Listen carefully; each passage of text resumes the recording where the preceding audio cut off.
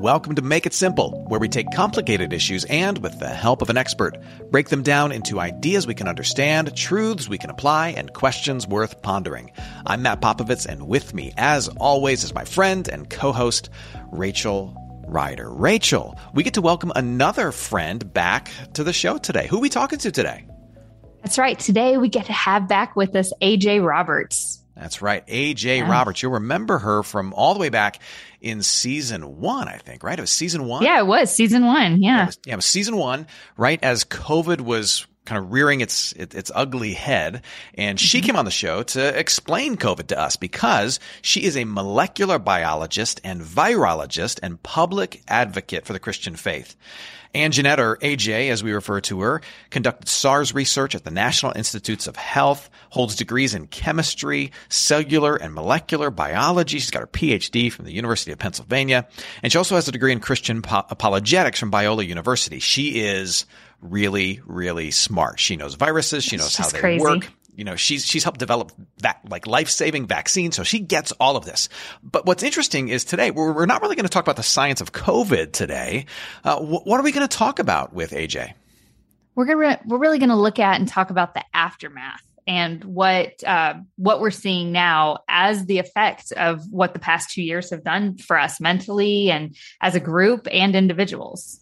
Yeah. So I think what we're going to maybe label today's episode is a conversation about collective trauma. That's what we're having AJ in to talk about is, you know, we've talked about the science of COVID with AJ, but what we want to talk about in today's episode is what have we, as a result of COVID, all been through as a human family? What's the effect been on us? And what have we learned thus far about ourselves, how to love each other well, and how to handle the next pandemic, because as AJ talks about, you know, viruses aren't going anywhere, and right. we would be wise to learn some things from this go around with the global pandemic because it's probably not the last one. You know, Rachel, anything in particular that immediately jumps to the surface for you of things you're looking forward to discussing, talking about with AJ? You know, I have to be honest, because AJ is so learned and like she just is an expert in this field. I don't really have any expectations. I just want to hear what she has to say, and I want to dive into that. I am very interested in what are we seeing has been the effect of the last 2 years. I really value looking back and seeing what have we learned, and so I'm interested to see what she has to say about that. Yeah, same. I mean, she's just such an incredible thinker. I'm just anxious and looking forward to hearing her thoughts on what it is we've been through, what she's noticed, what she's learning, what she's reading about it, and really just have a conversation around that. Because, you know, we all recognize we've been through something, but I don't think we realize just yet what all we've been through, in particular, right. The effect that it's had and is still having on us. We may not know for some time, but the conversation about it can start today. And that's what we're going to try and do with AJ. So what do you say we dive into another conversation with Dr. AJ Roberts? I'm looking forward to it. Let's do it. AJ, welcome back to Make It Simple. It's so great to chat with you again. Hey, it's really great to be with you and Rachel again, Matt. Thanks so much. Thank you. Yeah, it's really our pleasure. You know, our last conversation about the vaccines was just really helpful, really enlightening to so many people. You know, myself included, Rachel too. Yeah. And so we thought we want to check in with AJ as we continue our shared journey in this global pandemic. We thought we needed to check in with you and just kind of leverage your wisdom and your insight and have a conversation with you about where we are, what we've been through, and what we need to continue to do going forward, especially as people of faith, as we continue to navigate this pandemic reality, because we're not quite out of it just yet as we record this conversation. So AJ, let me start right here. Let's talk a little bit about collective trauma, because, you know, I have a sense that that's really what we as a human community have all been through, and in some ways are continuing to deal with. What's your take on what collective trauma is and what we've experienced via the pandemic?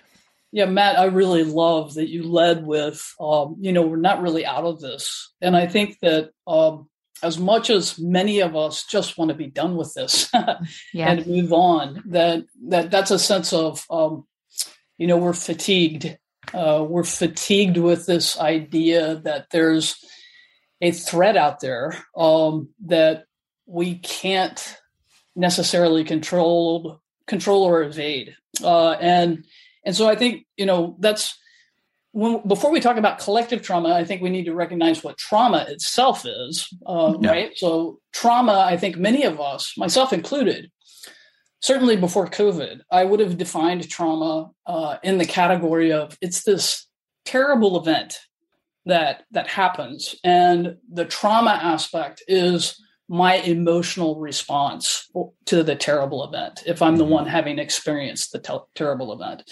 And so we think about what's going on in Ukraine today, obviously very traumatic. Mm-hmm. But when we think about COVID, yes, there are tragedies interspersed in the pandemic over the past 2 years. And some of those tragedies hit very close to home.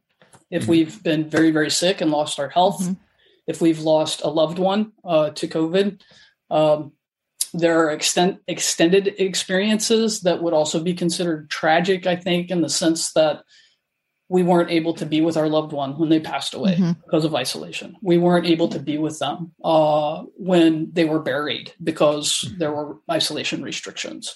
So we weren't able to be with people who were celebrating joyful things like marriages or graduations or baptisms or bar mitzvahs because of isolation. And so there's this loss as a sense of tragedy.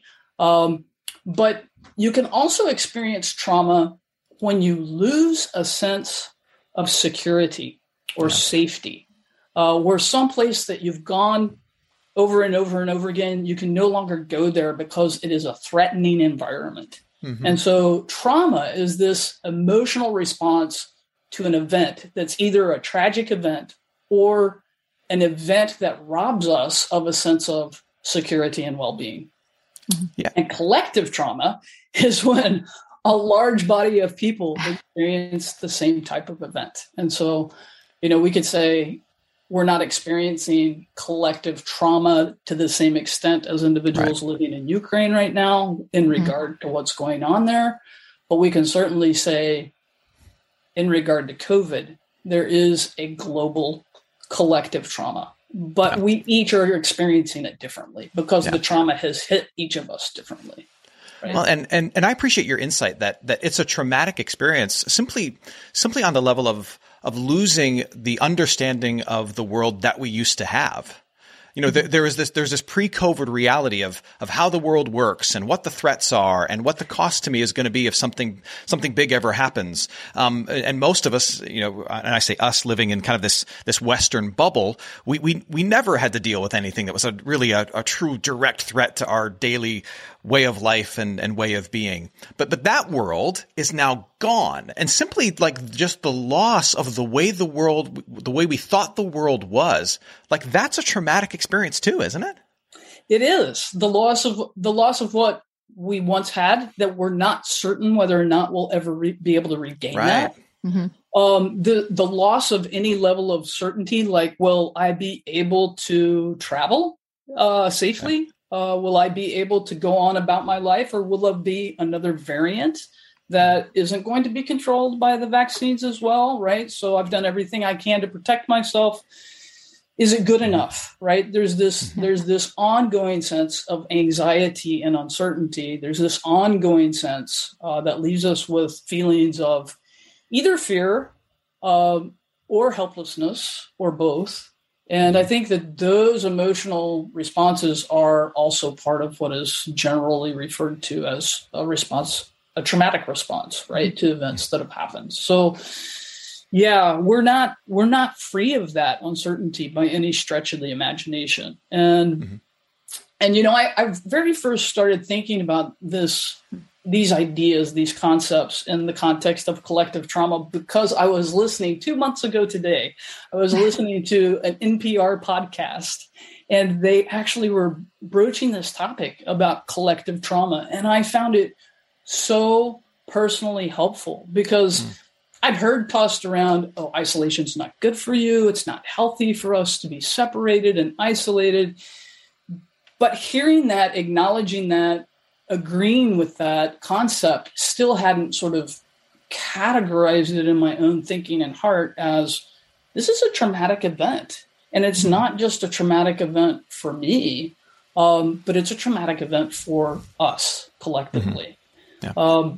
And so really interesting in that podcast from NPR. Again, it was aired on January 24th. If anybody wants to go out there and listen to it, I suggest you do. I think it's fabulous. But they actually interview a couple of different people, several different people, actually. Two of them in particular disagree about whether or not we should be referring to the pandemic and the COVID experience as traumatic, as a trauma. Mm-hmm. But the CEO of the American Psychiatric Association, I hope I got that right, Arthur Evans, he actually says that yes, it's absolutely a collective trauma. And by the way, trauma research has indicated that the mental health effects usually present later, months later, or years later. And so he said in that interview that we've already started to see sort of this mental health tsunami of people who are experiencing greater anxiety, greater depression, greater substance abuse, that it's not peaked, and that they don't really expect it to peak until possibly sometime this year, 2022. Yeah. And the other guy is an author and a neuroscientist and psychiatrist who wrote a book called The Body Keeps the Score. Yeah. And his name's Bessel van der Kolk. And, he basically said for himself, he doesn't view what's happened in COVID as traumatic, at least not for him, because he's had a support system. He's had friends that he's been able to maintain relationships with, and he's been able to sort of basically cope. And so, he says, I'm fine. And I think that that's fascinating to me, right? We have these two people that are very much experts in the field that is sort of stretching me to be talking about mental health issues. I was in my wheelhouse when we were talking about vaccines, and this is a bit of stretch for me, but it's a stretch that I really wanted to have this conversation with you guys because I'm experiencing something that I consider traumatic, and I'm recognizing in the people around me that the vast majority of us are experiencing things that we would consider traumatic. Yeah. Well, I think it's interesting. I was talking with some friends the other day, and we were all like, "Oh, remember 2 years ago?" Because I was living in California at the time. So March 12th was the shutdown day. And we were talking about my husband left his coffee cup and his water and all this at the office, and it's still sitting there 2 years later. He hasn't been able to go back. So it was interesting to look back and to recognize we're still in it, but I don't know that we've really been able to see how it's changed us all. So whether you call it traumatic or not, I think most people would say I'm different today than I was 2 years ago. Mm-hmm. But then it makes me go, so what do I do? Because so much of COVID was, I've got to protect myself in this lockdown. I've got to protect my little babies, and I've got to protect my grandma. But now it's a whole different, we as a community, if we have collective trauma, what do we do? So I really want to hear your thoughts on this. That's a brilliant question. And I definitely want to dive into that topic. I do want to back up and say that, even though these two gentlemen disagreed about whether or not it was a traumatic event, that they both agreed that even after someone has experienced a traumatic event or a tragedy, that you continue to feel the threat, right? Mm-hmm. And so I think that that's a very real part of the conversation moving forward as to what do we do, is to acknowledge that not only have we experienced a collective trauma, perhaps differently, but that we are still experiencing the threat and the effects. And that maybe some of us won't even recognize those feelings of threat yet, right? If that's a great point. Gentleman's right? Yeah. And gosh, my heart, when I was listening to the NPR podcast, and even after it was over and I reflected on it for several days, my heart was just, God, what do we do? right? As those who claim to follow Jesus, I put myself in that category, and so many of my friends that I respect. It's like, how do we, in the midst of collective trauma, how do we navigate our way through? And how do we do it in such a way that really is honoring other people, honoring the image of God in other people, honoring the heart of God towards other people? And I got sad. I've been struggling with sadness for months anyway, and I knew that COVID's exacerbated that. But my sadness is just, at times it just seems to be overwhelming. But my heart is that, God, there must be a way through this for those of us who claim to follow you, right? We must be able to show compassion in the midst of sadness, show compassion in the midst of trauma. And how do I do that? Yeah. How do I do that? And how do I encourage other people to do that? Yeah. One of the other things that these two guys agreed on is that when we're experiencing something like this, like COVID, that many, many people not only have increased depression and anxiety, but increased irritability. And boy, did that strike home. Right? It was just like, and it's because we have this overwhelming sense of we've lost control. We've lost the ability to control our environment. We've lost the ability to feel safe, and everything, or a lot of things, feel threatening. And so how can we not be defensive? How can we not be irritable? Sure. And again, for me personally, that's just been, it's been something that I have been poignantly aware of, is my own irritability. And even as we're moving into our society and our coexistence and our interactions with other human beings more frequently, that was really strained in a lot of areas, even before COVID, right? To be able to dialogue with compassion amongst people that you disagree with, right?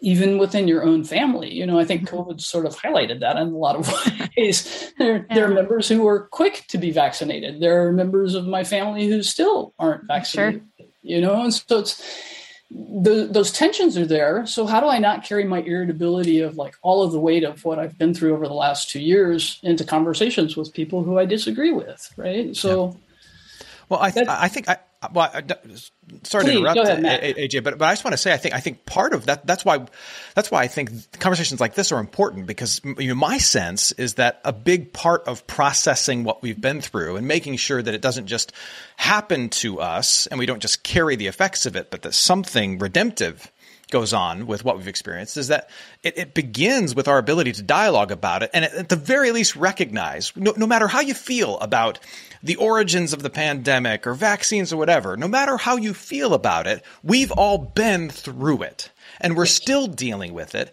And at the base level, us being able to gather together as human beings and recognize we've been through something, right? We've been through something big, something that we don't even understand the impact upon us just yet. Can we at least process that? I have to think that it starts with just a conversation kind of like we're having now, which is, can we all agree we've been through something, and we need to kind of hold with an open hand our understanding of its effect on us and how it shaped us, and begin to reflect on how we might do this differently as we go forward. Yeah.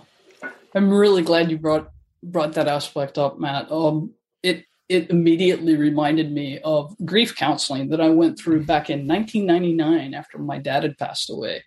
And one of the most amazing things that transpired during that time where I was in this sort of grief group was to realize that we all grieve differently, right? We don't all just experience trauma differently because it affects us differently, but our responses differ, even if we've encountered the same traumatic event. Because we all grieve differently, we all process differently. And I think that for me, one of the things that is helping me to maintain a more compassionate disposition in the presence of others is to recognize that difference is there, and to try and understand where the other person is coming from. And that's right. I started reading a book by David Powlison, called Good and Angry. And I did it on the recommendation of a Christian counseling friend who's been at Christian counseling for probably the better part of 4 decades. Her and her husband are both professional counselors. And I was talking to her about my irritability and my anger, quite honestly, because I have become a more angry person during COVID. And I struggled with anger for quite a bit for a couple of decades before, let's say a couple of years before COVID, but I had been doing better before COVID. But then COVID hit and it sort of exacerbated my irritability and my anger issues again. Mm-hmm. And so I picked up this book and one of the most insightful things, and I'm not very far through it because I'm really I'm intentionally going through it prayerfully. And one of the most amazing things is that Powlison says that at the root of all anger, no matter how anger emotionally manifests itself, at the root of all anger is this concept that we're moral beings because we're made in the image of God, and we make judgments that something displeases us. We've seen something, we've experienced something, and it's wrong. We've made a judgment that it's wrong. So at the basis of all anger is judgment. And I thought, wow, that's amazing. Because on the Myers-Briggs scale, I would have put myself as more of a perceiving person over the years than a judging person, right? No longer seeing things as black and white, allowing more room for gray. But I realized, hey, wait a minute, maybe AJ, there's something wrong with the way that you're thinking about yourself and your own reactions because you get angry a lot. So maybe you're really seeing things much more black and white than you've been willing to admit to yourself. And so that's been really helpful. And it's led me to reconsider the challenge of some of the scriptures that I come across in some of my daily readings, like be quick to hear, slow to speak, slow to anger. Oh, wait, slow to anger. That means slow to judge. And it's like, wow, that's been transformative. And wouldn't that help us perhaps find a way to navigate our ways through trauma together if we would be quick to hear so that we understand what the other person's experience has been, what their fears have been, what their sense of a loss of control has been. And if we're quick to hear that, might God also provide for us sort of a more compassionate understanding that my experience hasn't been the same as your experience, but I now hear your experience. And oh, by the way, I'm going to be very slow to judge. And perhaps that might even lead me to be, a flip side of judgment is mercy, right? And so might I be more merciful? And so again, just my own sort of trajectory for the couple of years before COVID and then the couple of years of COVID has been, Jesus has really been challenging me with a verse from Matthew that says, I desire mercy more than sacrifice. Go and learn what this means. And for somebody who struggles with irritability and anger, it's like, man, that verse challenges me every day. Every day that verse challenges me. Yeah. Because I'm irritable because I've already had to sacrifice. I've already had to be disappointed in all these different ways, and that's where so much of my irritability comes from. Absolutely. But I think AJ, you're onto something, that there's a good word, so to speak, waiting people of faith at this particular stage in the pandemic from the scriptures about dealing with the anger and the irritability and the judgmentalism that is part and parcel, perhaps, to a traumatic experience. So if we can recognize that we have all been through something traumatic, or at the very least, you mentioned grief, that we all have some things to grieve, because every loss needs to be grieved, big, small, whatever. Every loss needs to be grieved. And that which is ungrieved can often breed things like irritability and anger, sadness that you can't shake, that then breeds itself into judgmentalism. So if we know we're dealing with all of that as a part of this, then there's a good word for us to say, hey, look, as we go forward, now knowing that when you go through stuff like this, there is a garden of irritability, anger, frustration, and a whole lot of other things growing, you would be wise, people of faith, to heed the words of Jesus and to heed the whole truth of Scripture that says, be slow to anger, be quick to listen. These are words to carry with you in a world that has caused you so much recent pain. Yes. Yes and amen. Yeah. May it be so, which is what I think loosely translated that word means. May it be so. So AJ, answer this question for me, because obviously you've done a lot of reflecting on this. What do you think, as a person of faith, what do you think we could start to, knowing what we know now, people of faith could do better starting now and going forward in this pandemic, apart from, or on top of rather, dealing with our own anger and irritability and things in a healthier, more biblical way? Is there something that you've noticed in the pandemic thus far that we could start doing or should start doing differently today and moving forward?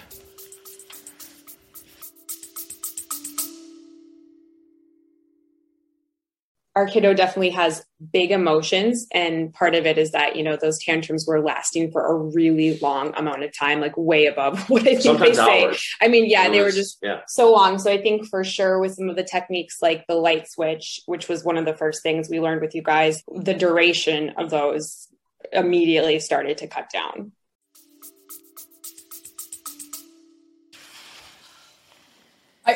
I think there are several things, Matt, and I hesitate.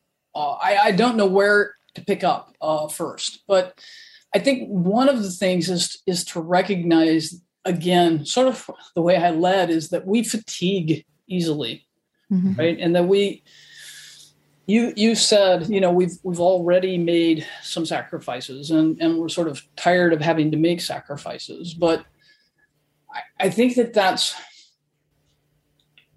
an ongoing challenge as well for a person of faith, is that Jesus says, oh, follower of mine, the challenge before you is to daily pick up your cross and follow me, daily to make sacrifices, daily to lay down your life. And so I think we can't escape that challenge if we are people who want to take the words and the teachings of Jesus seriously. And if we want them to be transformative for our lives, and if we want it to matter that people of faith who claim to follow a God of love are being transformational and light in their world and in their communities. So I think it takes a lot of personal sort of recognition, humility, willingness to struggle with those things that God challenges us with that we find difficult.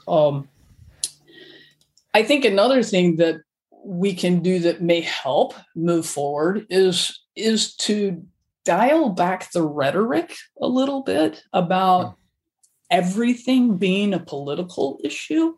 I just really don't think everything is a political issue. It is a human issue, and humans are a body politic. And so in that sense, everything has political implications. But let's be a little bit quick to hear when somebody leads with the concept that perhaps this is a public health issue and not a political issue.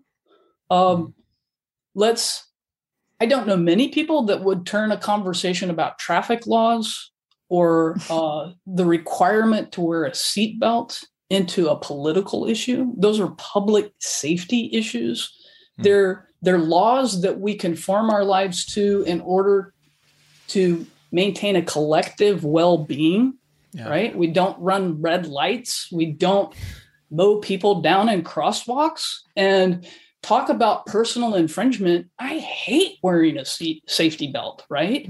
And what made us think collectively as a society that we could impose that law on the citizens of this land? Well, because me not wearing a safety belt can actually cause huge impact to society as a whole. The healthcare system, the long-term healthcare system, if I'm mangled and maimed but not killed in an accident because I didn't have a safety belt on. And oh, by the way, a lot of injuries that happen to other people, passengers in the car, are incurred because somebody in the car didn't have the safety belt on. And so it was actually like body to body impact that caused harm. And so I've been thinking about that this past week as a great analogy of like, wow, we succumb to public safety laws all the time about safety belts and traffic laws. Why do we treat laws about public health in regard to pandemic control differently? Mm-hmm. And I think that there really shouldn't be a difference there. Yeah. And I think that the difference that is there is because we already had this political rhetoric going before COVID started. Yeah. And because we already had gross misinformation amongst a large portion of our populations globally about a false assumption that vaccines are unsafe and that vaccines aren't in fact doing way more good than they are the small amount of adverse harm that's associated with them. Right. Yeah. Well, it's an interesting perspective because like when you said, to stop making everything a political rhetoric, because how many times have all of us said like everything's so politicized now, that's so political. And I wonder if letting go of politicizing issues like the pandemic, and I know we're talking masks, we're talking vaccines, we're talking all of that. When you hold a political stance, I wonder if it's because you've got to have like this is my right opinion and this is the wrong opinion. And I wonder if you're talking about letting go of that a little bit and saying more like this is a community public health. Is that what when you say looking at things as a public safety or a public health issue, that feels much more outward community facing. Is that what you're saying? Or is that kind of the perspective we're looking for? I think it's a great perspective. I don't know that it's the perspective I was just articulating, but I think it's a great perspective and it needs to be part of the dialogue for sure. I think that sort of one of the things that I'm thinking about as I'm talking about depoliticizing the public health issues that are associated with COVID is that, well, first of all, I think we have to. Okay, so when I think again about mercy, being more merciful, I think about the scripture, the Old Testament scripture that says, God's shown you what you need to do to live your life rightly, right? You need to love justice. You need to do justice. You need to love mercy, and you need to walk humbly with God. And so I think that one of the things that we have to do is collectively, we have to understand that we are striving collectively for understanding, and that understanding sometimes comes slow, especially in the face of a new and emerging threat. And so we have to be humble and patient when people that we need to be able to rely on and trust for our well-being and our public health and our public safety are slow and or duplicitous in their messaging, right? And if we would have been able to depoliticize the messaging from the beginning and been able to articulate, this is what we know. And as public health professionals, we know in light of this much knowledge that these are the things that we can do. And if you actually do these things, you are actually taking control. You're taking control yourself to protect yourself and your community against this very real threat that is going to be traumatic. Right. And so now we have something that we can hold on to and say, I'm no longer helpless. I can actually take certain actions like obeying traffic laws or putting on my seatbelt that are going to help me navigate this traumatic event or this tragedy that I'm facing. And it's not only going to help me, it's going to help everybody around me, everybody in my community. Right. So, yeah, wear a mask. Yeah. Get vaccinated. And now I would add to that, recognize that we have been through and are still in a traumatic event that may have effects associated with trauma that haven't yet emerged in some people. Yeah, sure. I love the idea that perhaps what we need to add to our toolkit of how we deal with a pandemic is not just the resources like masking and vaccines, but also we put in that tool belt an awareness of we're going through something, the effects of which we won't fully understand until well after. But let's recognize that now. Yeah. Let's talk about that now. Yeah. Let's do things like grieve and dialogue now, so that we can be as prepared for that part of it as well. Because AJ, you know, speaking from your perspective as a scientist, like you kind of know, I think, how this story is going to go from like a virus standpoint. Like this is not the last time we're going to deal with something like this, right? Oh, Matt, I wish I knew how this particular one was going to go. Yeah. And I wish I knew how future ones were going to go. But what I think you're getting at is that, you know, as a virologist, as someone who understands outbreaks and epidemiology and science and sort of the ins and outs of emergent viral infections and future possible outbreaks and pandemics, yes, I can say with every level of confidence, if there is a next year, that we will be facing more and more outbreaks of different viruses. Some of them will be like influenza. Some of them will be like SARS or coronavirus or COVID. Some will be ones that we haven't anticipated. Mm-hmm. And honestly, I look back on COVID and I think this could have been so much worse, right? Because 13 years ago, when the first SARS outbreak occurred, the mortality rate associated with that was much higher than the mortality rate with this. And there are other variants of other coronaviruses, not exactly like SARS, but very much a coronavirus nevertheless. So scientifically speaking, in the same virus family as this, that have mortality rates as high as 50%. What on earth would COVID have looked like if we were facing mortality rates of 50%? Yeah. Right. And so I kind of, I don't think I'm a particularly optimistic person. I think I'm far more typically a realist. But I look at this and I think, could this be a mercy of God that we've encountered something that we can learn some really important lessons from that are not nearly as disastrous as they could be? Right. And can we collectively make a commitment to learn and to move forward and to be prepared? And what would that look like? I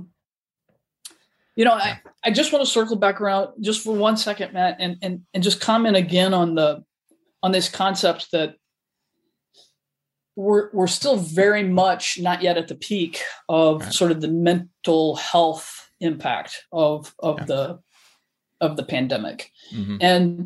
And one of the things that the CEO of the American Psychiatric Association, Arthur Evans, said that I actually want to quote is really, really important. He says, I think for a lot of people, the idea of having a mental health challenge is there's something wrong with me.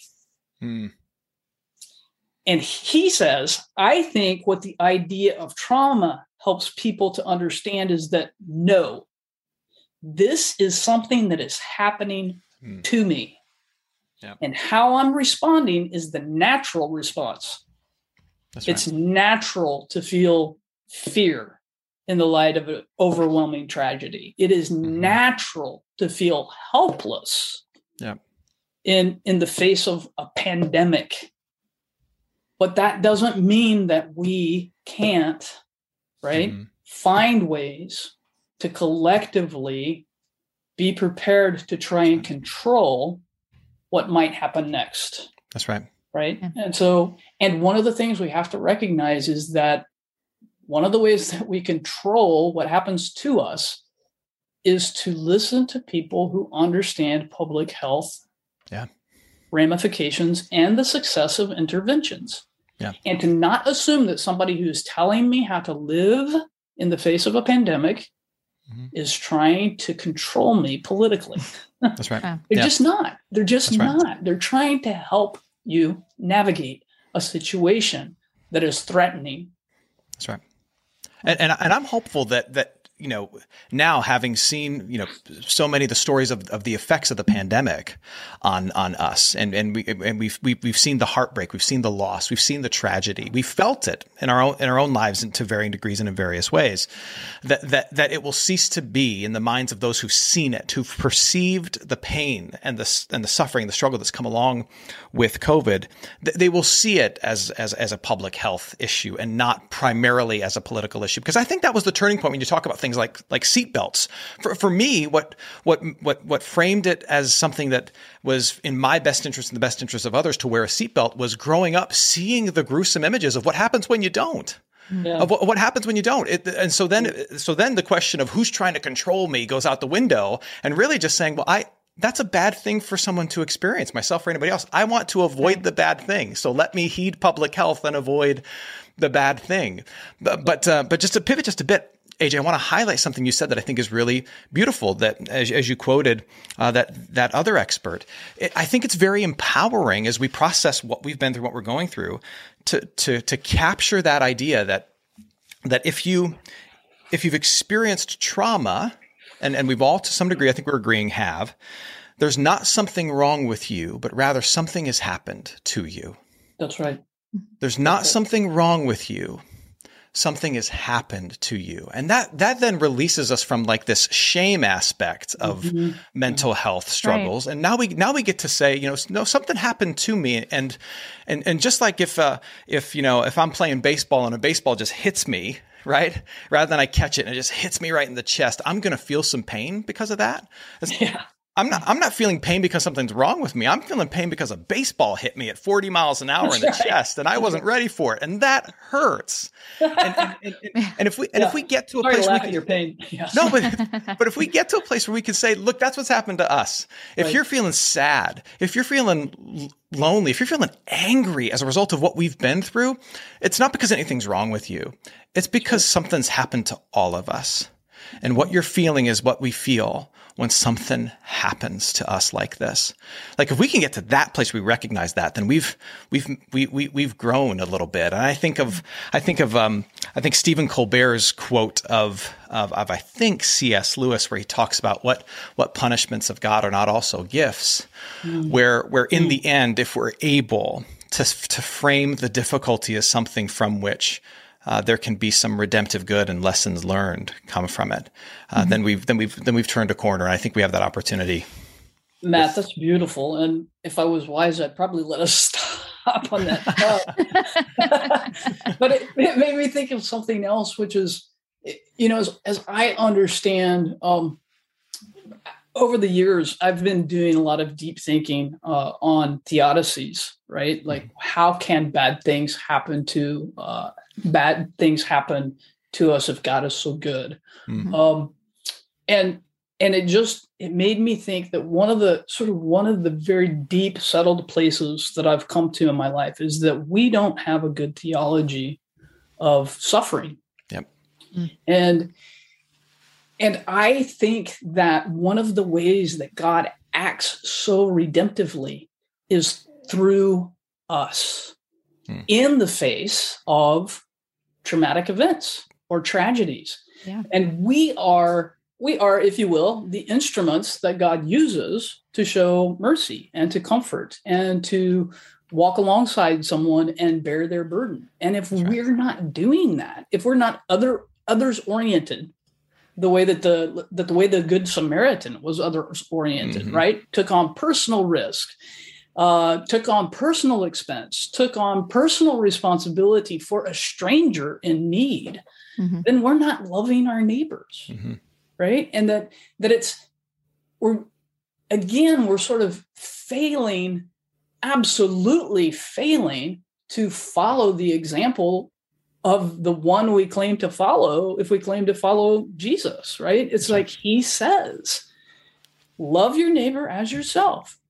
If someone's hurting and I'm not responding to them in the midst of their hurt, if I'm not bearing hope and mercy and camaraderie and compassion to that person, then I'm the one that's failing, not God. God, in fact, has left us a very clear example and a very clear way to deal with these types of things in our lives. And it's to reach out to others in need. And if I'm not doing that, if people aren't seeing that God is good, it's because those of us who claim to follow God are not doing the good things that we need to be doing. That's right. I feel deeply passionate about that aspect of a theology of suffering. That's right. Why is suffering so bad? Because we aren't doing what we need to do in the face of suffering. Yeah, because bad things happen, and also because good people who know the good don't do it in the face of bad things. Yeah. And I think if there's as we're kind of in this conversation of processing what we've been through and how we can move through it, continue to move through it, perhaps more faithfully with some lessons learned. One of the great lessons I think for people of faith to learn is that there are people around us with less resources at their disposal and less privilege at their disposal to deal with this same trauma that we've experienced. And those of us who have greater resources at our disposal to deal with our collective trauma, there is, especially if you're a person of faith, there is an onus upon us to love and to reach out and to care and say, we're all going through the same thing, but I have more resources than you in dealing with this. And so let me take from all that I have and journey with you in this and help you process this and deal with this like I'm able to process this and deal with this. Because there are single mothers who didn't get to work from home and had to keep themselves, out in the workplace and whose kids were home from school and had just had to be home by themselves. And then the list goes on and on and on and on, or people who are in the hospital and can't pay their bills because of COVID. And the list is long. And so maybe one of the lessons that we can learn in all of this, I pray, is that people of faith with privilege might take whatever privilege and blessing that we have. And with eyes now knowing what I've been through, it means they've been through it too. Oh my goodness. And perhaps to a greater degree. Sure. And love them and show them mercy. Yeah. I love that. It made me think again of another verse in James, I believe, that talks about, this is pure and undefiled religion, to care for widows and orphans in their need. And the reason I bring that up in light of what you just said is because sometimes we don't think of ourselves as a resource, not just the resources we have that we can channel to somebody else, but our physical presence as a resource to some of those vulnerable groups, right? The single mother, just the presence of another person, like walking alongside her, right? Or the elderly, or the incarcerated, or the institutionalized, or a single person, right? Who doesn't have any structural level of support to sort of find their way through whatever it is we still have left to face in this pandemic or in the trauma wave that follows it. I would like to go on record because in my overconfidence, I have misstated twice now the affiliation of Arthur Evans. It is, in fact, the American Psychological Association, not Psychiatric Association. So this is, once again, a little bit outside of my wheelhouse, which is why I can't remember those fine details. But yeah. No, but I appreciate you coming on. And I feel privileged to talk to you a couple of times now. And I do hear in you a burden for guys, we're supposed to be loving others. And if the past 2 years have shown us anything, it's highlighted ways and communities that need love and they need help and they need support. We all do. And I can recognize that. It's been hard. At least you can recognize it's changed us. It's been a crazy 2 years we didn't expect, but I appreciate you bringing that perspective of just that burden and that heart that we're called to have for others, which is so easy to set aside when it's not convenient or when things are hard. Yeah. Thanks. Yeah. AJ, thanks so much for having this conversation with us and just joining us in this reflection the three of us have had, and with our audience on what we've been through so far and how we can learn and love better going forward. Thank you so much, AJ. Thanks. Thank you. So, Rachel, we commented before the conversation began that we love talking to AJ because she's so thoughtful, she's so wise, and boy, did that prove to be true in this conversation, didn't it?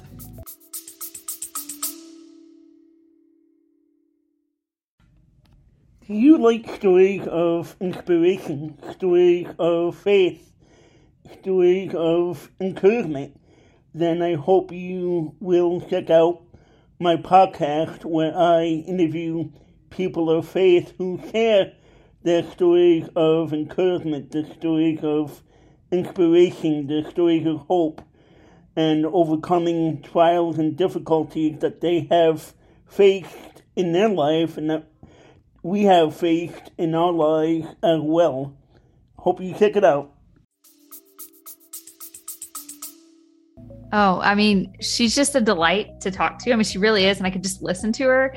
And it's just fun to hear from somebody who knows what they're talking about and speaks with authority. I love that. Like, I know I've said that before. And she is somebody who just brings that authority and who, our last conversation with her was about vaccines. And I came out of that, not necessarily that it changed my mind, but that she brought facts and she brought good things to think about. And that's how I feel about this conversation. She just brought some good things to think about. Yeah, she did. She did. In our first conversation with her about vaccines, she really just demonstrated her immense knowledge about what vaccines are, about what the COVID vaccines were, about how viruses work. And it was just a kind of a masterclass in kind of the fundamentals of science and virology. Here, what I appreciate about this conversation is this is more AJ, the wise and well-informed woman of faith. And not that her faith doesn't inform her science, of course it does, but this was less her in her lane as a scientist and more in her lane just reflecting and wrestling with the impact of COVID, the impact of this virus, and the lessons we can learn as a person of faith, wondering, what have we been through? What do we need to do going forward? And what does love look like? And I really appreciated just seeing that side of Dr. Roberts, a person of faith wrestling with the implications of this pandemic through the lens of her faith. Yeah, that's such a great way to put it. Anything in particular stand out to you? Right out of the gate, I appreciated that she said the word fatigue. Like, we're all fatigued and we're tired and it's okay to be there. And that she really hit on, like, there's a time lapse of the mental effects. And I don't know about you, but sometimes I'll be like, man, am I still struggling with this? Like, is it okay that I'm still tired of talking about COVID or, being in lockdown? And it's like, yeah, like our brains they were in survival and now they're just trying to catch up and deal. And I really appreciated the permission she gave that, like, yeah, chances are you're still tired and you're still fatigued. And that's totally normal. Yeah. Yeah. I mean, and it's like, we all know that, but there's comfort in just like recognizing that with other people and just being like, yeah, can we all just admit we've been through something? And there's something really comforting and affirming of just recognizing the elephant in the room of our own collective horrible experience of having to deal with this pandemic. I also appreciated, her kind of openly wrestling with, some of the articles she's read and things that she's listened to, like the article that she referenced a couple of times about mental health, where the one expert said, one of the problems with trying to recognize mental health struggles is that people often think that by recognizing that they're struggling with their mental health is that, they think that they're admitting that there's something wrong with them. But Dr. Roberts reminded us in her recollection of this article that it's not that something's wrong with you, it's that something's happened to you. And the things that you're feeling and the things that you're wrestling with as a result of that are all perfectly normal for someone who's had something happen to them. There's nothing wrong with you. Something's happened to you. And that's just a really, I think, clarifying and comforting and also, again, kind of permission-giving truth, to admit, yeah, I'm not bad because I feel this way, coming out of COVID or whatever kind of trauma I've been through. I've just had something happen to me. I've just had something happen to me. And the things I'm feeling as a result of that are understandable and expected. Yeah. And what a great reminder to say we all grieve differently. Yeah. And so my grief's not going to look like your grief, and what this experience, though similar, I'm going to respond differently than you respond, than my kids respond, than my friends respond. And that's okay.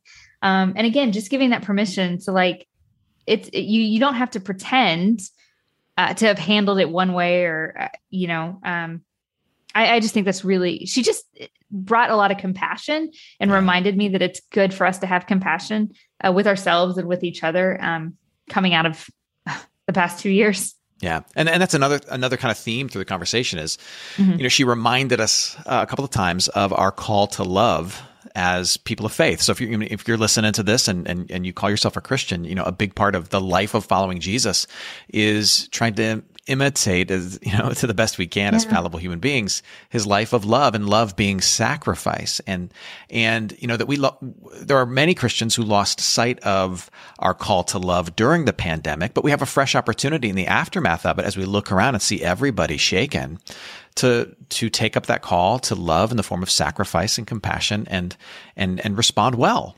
We have that opportunity, and it was a good reminder from AJ for us to use the opportunity, if you're a person of faith, to love people well in the aftermath of COVID, because everybody is hurting in some way, shape, or form. Everybody's affected by it still. Yeah, it really is. You get this from her, that it's her non-negotiable, that we are to treat people, we're to love others as we love ourselves. Right. And God is a God of goodness and mercy. And that's just her foundation. That's right.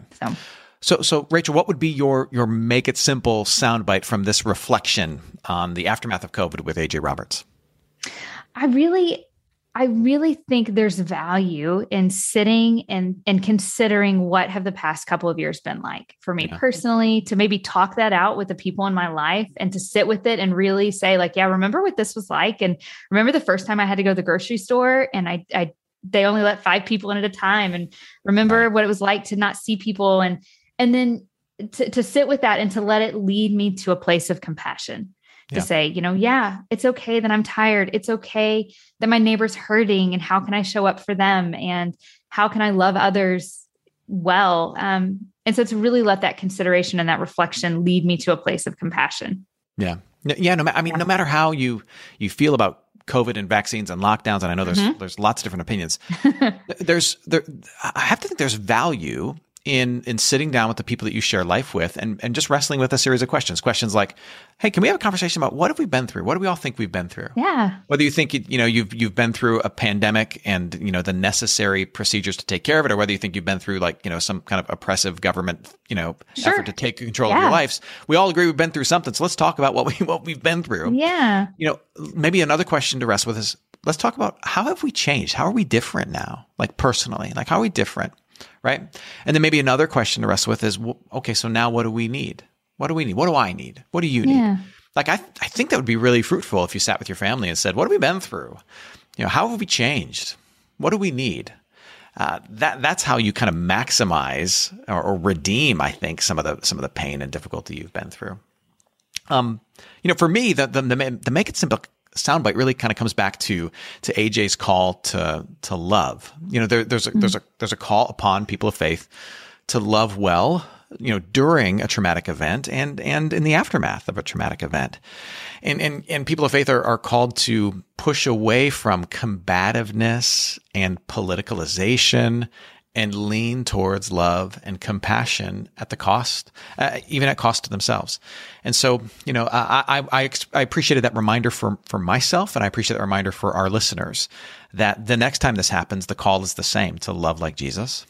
And in the aftermath of what we've been through, and in the aftermath of what we'll go through down the road, the call is the same for people of faith to notice the need of others and to love like Jesus. Well, Rachel, this was a good conversation, and I'm thankful we could have AJ back on the show, and I'm looking forward to another future season of Make It Simple, because this is our last episode for season 3, right? This is it. This is a wrap on season 3. That's right. This is a wrap on season 3. So we'll be back soon enough with a whole new season filled with a bunch of experts talking about really big and important and personally pressing topics, and we'll try to break them down and make them simple. But thank you for listening to season 3, and we look forward to chatting with you, our audience, in season 4. Let's do it. Thanks for helping us make it simple. The show is produced by MPM. Our editor is Marcia Lambeth. Artwork for the show was designed by Brenton Little. Do you have a topic you'd like us to tackle or an expert you'd like us to chat with? Send your ideas to info@mattpopovits.com. That's info@mattpopovits.com. And if you'd like more information about Make It Simple or MPM, just head to mattpopovits.com.